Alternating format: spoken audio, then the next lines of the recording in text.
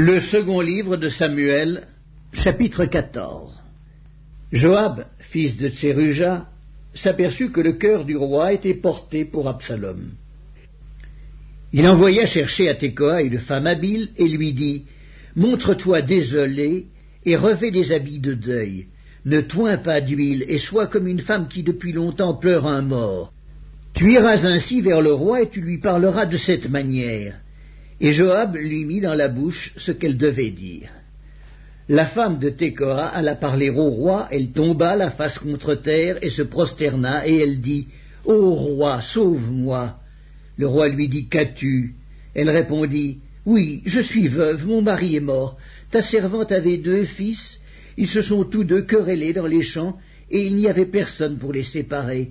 L'un a frappé l'autre et l'a tué. Et voici, toute la famille s'est levée contre ta servante en disant « Livre le meurtrier de son frère, nous voulons le faire mourir pour la vie de son frère qui l'a tué. Nous voulons détruire même l'héritier. Ils éteindraient ainsi le tison qui me reste, pour ne laisser à mon mari ni mon nom, ni survivant sur la face de la terre. » Le roi dit à la femme « Va dans ta maison, je donnerai des ordres à ton sujet. » La femme de Tekoa dit au roi « C'est sur moi, ô roi mon seigneur, et sur la maison de mon père que le châtiment va tomber. Le roi et son trône n'auront pas à en souffrir. » Le roi dit « Si quelqu'un parle contre toi, amène-le-moi, et il ne lui arrivera plus de te toucher. » Elle dit « Que le roi se souvienne de l'Éternel, ton Dieu, afin que le vengeur du sang n'augmente pas la ruine, et qu'on ne détruise pas mon fils. » Et il dit « L'Éternel est vivant. Il ne tombera pas à terre un cheveu de ton fils. » La femme dit « Permets que ta servante dise un mot à mon seigneur le roi. » Et il dit « Parle. » La femme dit « Pourquoi penses-tu de la sorte à l'égard du peuple de Dieu, puisqu'il résulte des paroles mêmes du roi que le roi est comme coupable, en ne rappelant pas celui qui l'a proscrit? Il nous faut certainement mourir, et nous serons comme des eaux répandues à terre, et qui ne se rassemblent plus. Dieu n'ôte pas la vie, mais il désire que le fugitif ne reste pas banni de sa présence. Maintenant, si je suis venu dire ces choses au roi mon seigneur, c'est que le peuple m'a effrayé, et ta servante a dit, je veux parler au roi, peut-être le roi fera-t-il ce que dira sa servante. Oui, le roi écoutera sa servante pour la délivrer de la main de ceux qui cherchent à nous exterminer, moi et mon fils, de l'héritage de Dieu. Ta servante a dit, que la parole de mon seigneur le roi me donne le repos, car mon seigneur le roi est comme un ange de Dieu, prêt à entendre le bien et le mal, et que l'Éternel ton Dieu soit avec toi. Le roi répondit et dit à la femme, ne me cache pas ce que je vais te demander. Et la femme dit, que mon seigneur le roi parle. Le roi dit alors, la main de Joab n'est-elle pas avec toi dans tout ceci? Et la femme répondit, aussi vrai que ton âme est vivante, ô roi mon seigneur, il n'y a rien à droite ni à gauche de tout ce que me dit mon seigneur le roi. C'est en effet ton serviteur Joab qui m'a donné des ordres et qui a mis dans la bouche de ta servante toutes ces paroles. C'est pour donner à la chose une autre tournure que ton serviteur Joab a fait cela. Mais mon seigneur est aussi sage qu'un ange de Dieu pour connaître tout ce qui se passe sur la terre. Le roi dit à Joab, voici, je veux bien faire cela. Va donc, ramène le jeune homme Absalom. Joab tomba la face contre terre et se prosterna, et il bénit le roi. Puis il dit, ton serviteur connaît aujourd'hui que j'ai trouvé grâce à tes yeux, ô roi mon seigneur, puisque le roi agit selon la parole de ton serviteur. Et Joab se leva et partit pour Guéshur, et il ramena Absalom à Jérusalem. Mais le roi dit, qu'il se retire dans sa maison, et qu'il ne voie point ma face. Et Absalom se retira dans sa maison, et il ne vit point la face du roi. Il n'y avait pas un homme dans tout Israël aussi renommé qu'Absalom pour sa beauté. Depuis la plante du pied jusqu'au sommet de la tête, il n'y avait point en lui de défaut. Lorsqu'il se rasait la tête, c'était chaque année qu'il se la rasait parce que sa chevelure lui pesait, le poids des cheveux de sa tête était de 200 cycles, le poids du roi. Il naquit à Absalom 3 fils et une fille nommée Tamar, qui était une femme belle de figure. Absalom demeura 2 ans à Jérusalem sans voir la face du roi. Il fit demander Joab pour l'envoyer vers le roi, mais Joab ne voulut point venir auprès de lui. Il le fit demander une seconde fois, et Joab ne voulut point venir. Absalom dit alors à ses serviteurs, « Voyez, le champ de Joab est à côté du mien. Il y a de l'orge. Allez et mettez-y le feu. » Et les serviteurs d'Absalom mirent le feu au champ. Joab se leva et se rendit auprès d'Absalom dans sa maison. Il lui dit, « Pourquoi tes serviteurs ont-ils mis le feu au champ qui m'appartient » Absalom répondit à Joab, « Voici, je t'ai fait dire, viens ici, et je t'enverrai vers le roi afin que tu lui dises, pourquoi suis-je revenu de Guéshur? Il vaudrait mieux pour moi que j'y fusse encore. Je désire maintenant voir la face du roi, et s'il y a quelque crime en moi, qu'il me fasse mourir. » Joab alla vers le roi et lui rapporta cela. Et le roi appela Absalom, qui vint auprès de lui, et se prosterna la face contre terre en sa présence. Le roi baisa Absalom.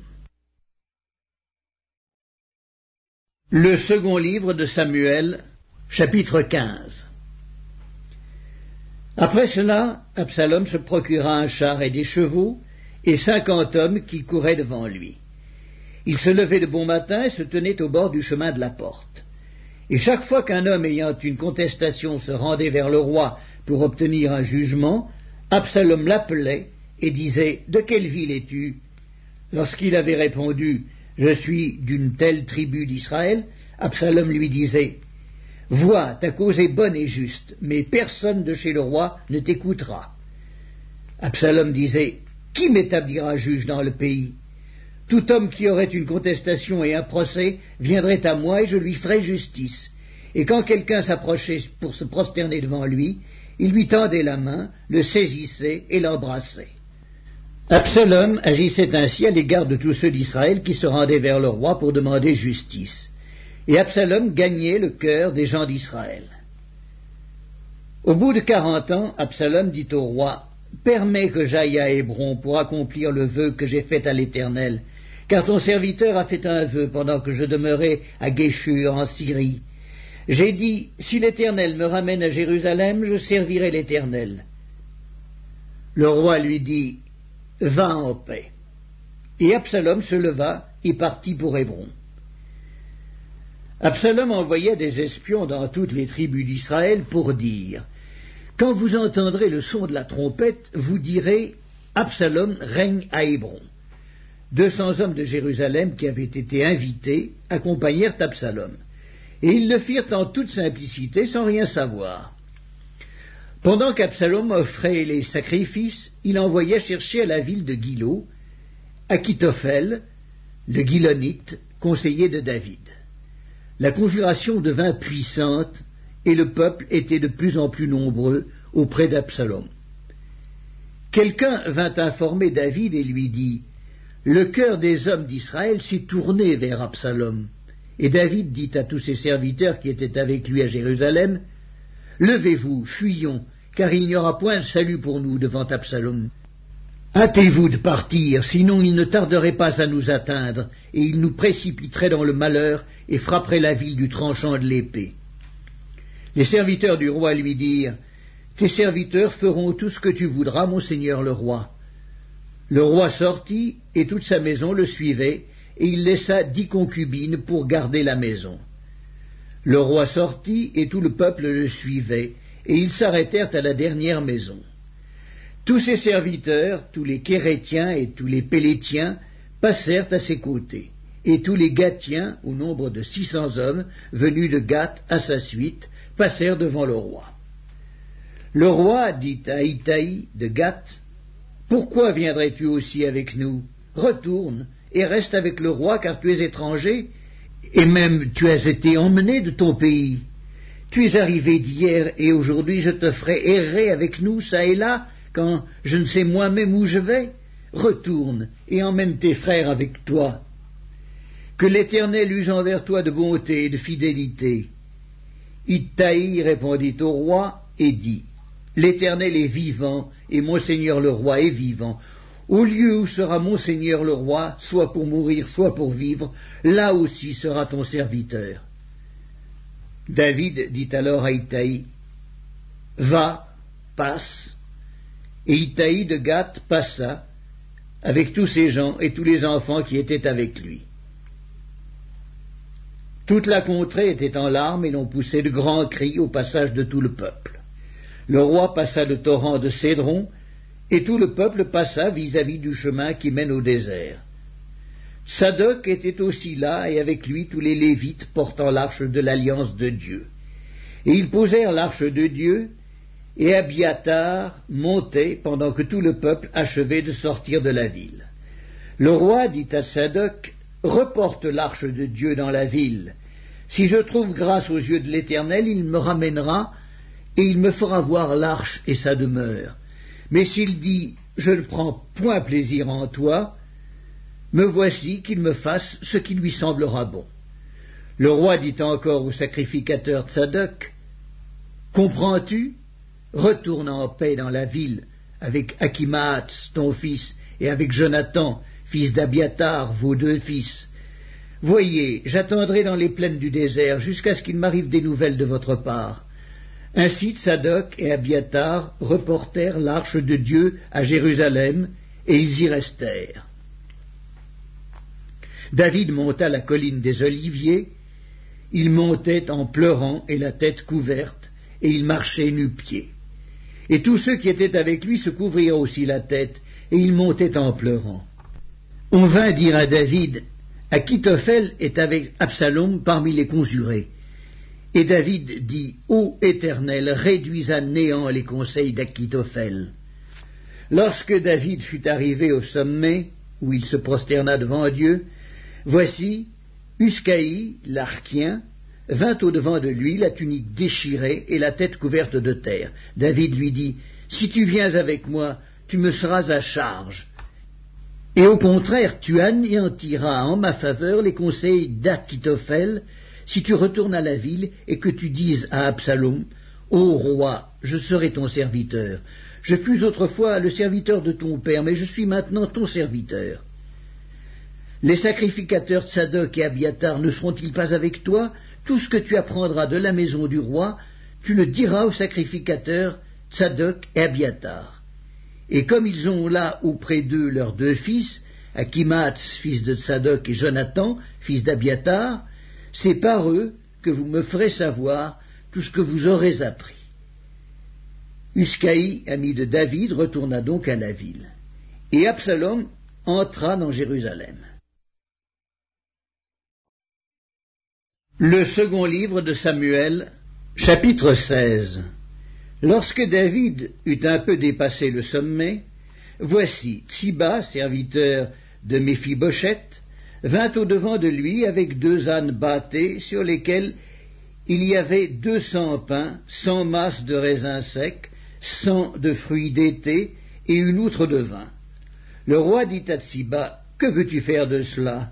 Et Tsiba répondit, « Les ânes serviront de monture à la maison du roi, le pain et les fruits d'été sont pour nourrir les jeunes gens, et le vin pour désaltérer ceux qui seront fatigués dans le désert. » Le roi dit, « Où est le fils de ton maître ?»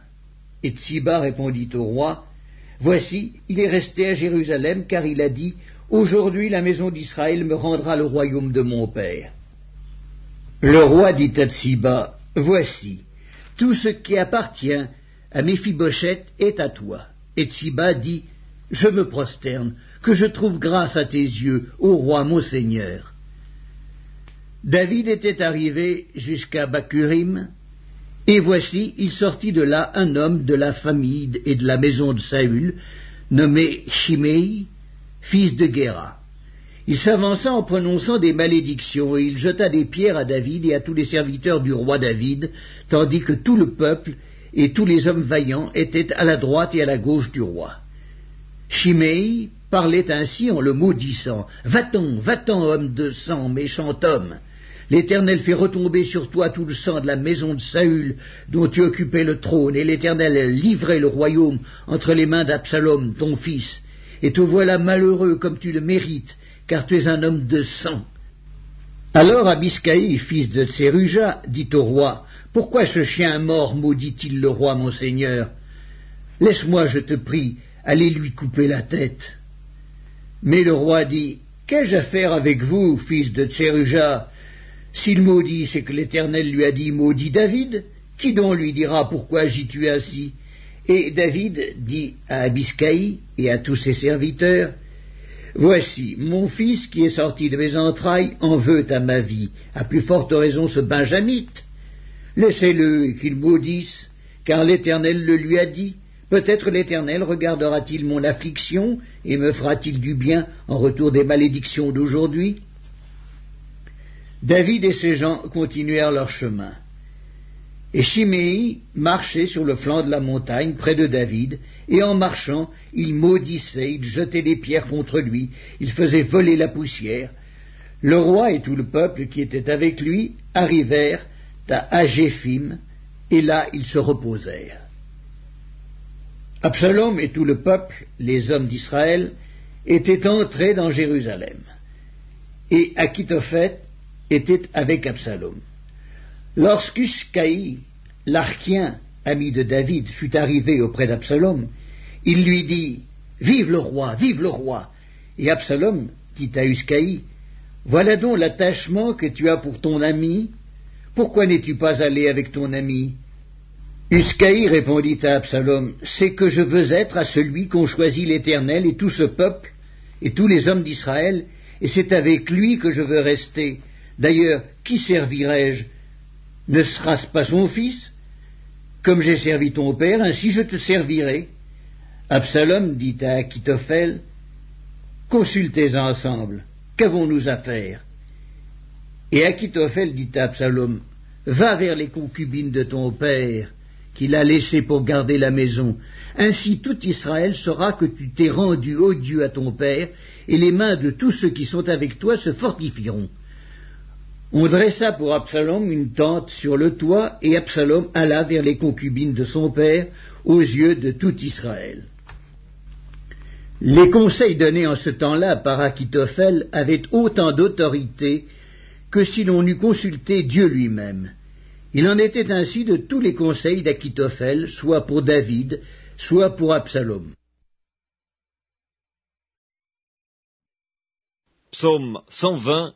Cantique des degrés. Dans ma détresse, c'est à l'Éternel que je crie, et il m'exauce. Éternel, délivre mon âme de la lèvre mensongère, de la langue trompeuse. Que te donne, que te rapporte une langue trompeuse? Les traits aigus du guerrier avec les charbons ardents du genet. Malheureux que je suis de séjourner à Méchec, d'habiter parmi les tentes de Kédar. Assez longtemps mon âme a demeuré auprès de ceux qui haïssent la paix. Je suis pour la paix, mais dès que je parle, ils sont pour la guerre. Psaume 121, Cantique des degrés. Je lève mes yeux vers les montagnes, d'où me viendra le secours? Le secours me vient de l'Éternel qui a fait les cieux et la terre. Il ne permettra point que ton pied chancelle, celui qui te garde ne sommeillera point. Voici, il ne sommeille ni ne dort, celui qui garde Israël. L'Éternel est celui qui te garde, l'Éternel est ton ombre à ta main droite. Pendant le jour, le soleil ne te frappera point, ni la lune pendant la nuit. L'Éternel te gardera de tout mal, il gardera ton âme. L'Éternel gardera ton départ et ton arrivée, dès maintenant et à jamais. Psaume 122, Cantique des degrés, de David. Je suis dans la joie quand on me dit « Allons à la maison de l'Éternel ». Nos pieds s'arrêtent dans tes portes, Jérusalem. Jérusalem, tu es bâtie comme une ville dont les parties sont liées ensemble.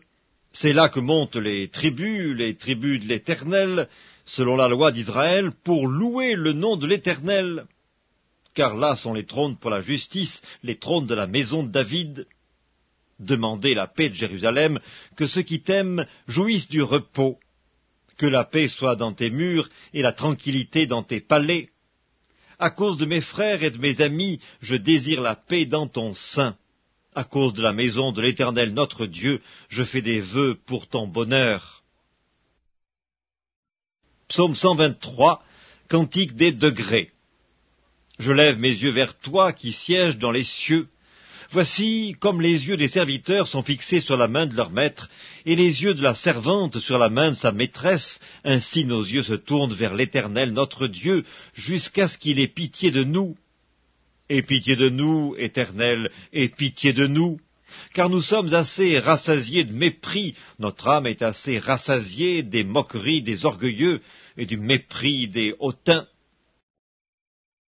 Psaume 124, Cantique des degrés de David. Sans l'Éternel qui nous protégea, qu'Israël le dise, sans l'Éternel qui nous protégea, quand les hommes s'élevèrent contre nous, ils nous auraient engloutis tout vivants quand leur colère s'enflamma contre nous. Alors les eaux nous auraient submergés, les torrents auraient passé sur notre âme, alors auraient passé sur notre âme les flots impétueux. Béni soit l'Éternel, qui ne nous a pas livrés en proie à leurs dents. Notre âme s'est échappée comme l'oiseau du filet des oiseleurs, le filet s'est rompu, et nous nous sommes échappés. Notre secours est dans le nom de l'Éternel, qui a fait les cieux et la terre. Psaume 125, Cantique des degrés. Ceux qui se confient dans l'Éternel sont comme la montagne de Sion. Elle ne chancelle point, elle est affermie pour toujours. Des montagnes entourent Jérusalem, ainsi l'Éternel entoure son peuple, dès maintenant et à jamais. Car le sceptre de la méchanceté ne restera pas sur le lot des justes, afin que les justes ne tendent pas les mains vers l'iniquité. Éternel, répands tes bienfaits sur les bons et sur ceux dont le cœur est droit. Mais ceux qui s'engagent dans des voies détournées, que l'Éternel les détruise avec ceux qui font le mal. Que la paix soit sur Israël. Psaume 126, Cantique des degrés. Quand l'Éternel ramena les captifs de Sion, nous étions comme ceux qui font un rêve. Alors notre bouche était remplie de cris de joie, et notre langue de chants d'allégresse. Alors on disait parmi les nations, l'Éternel a fait pour eux de grandes choses, l'Éternel a fait pour nous de grandes choses, nous sommes dans la joie. Éternel, ramène nos captifs comme des ruisseaux dans le midi. Ceux qui sèment avec larmes moissonneront avec chants d'allégresse. Celui qui marche en pleurant quand il porte la semence revient avec allégresse quand il porte ses gerbes.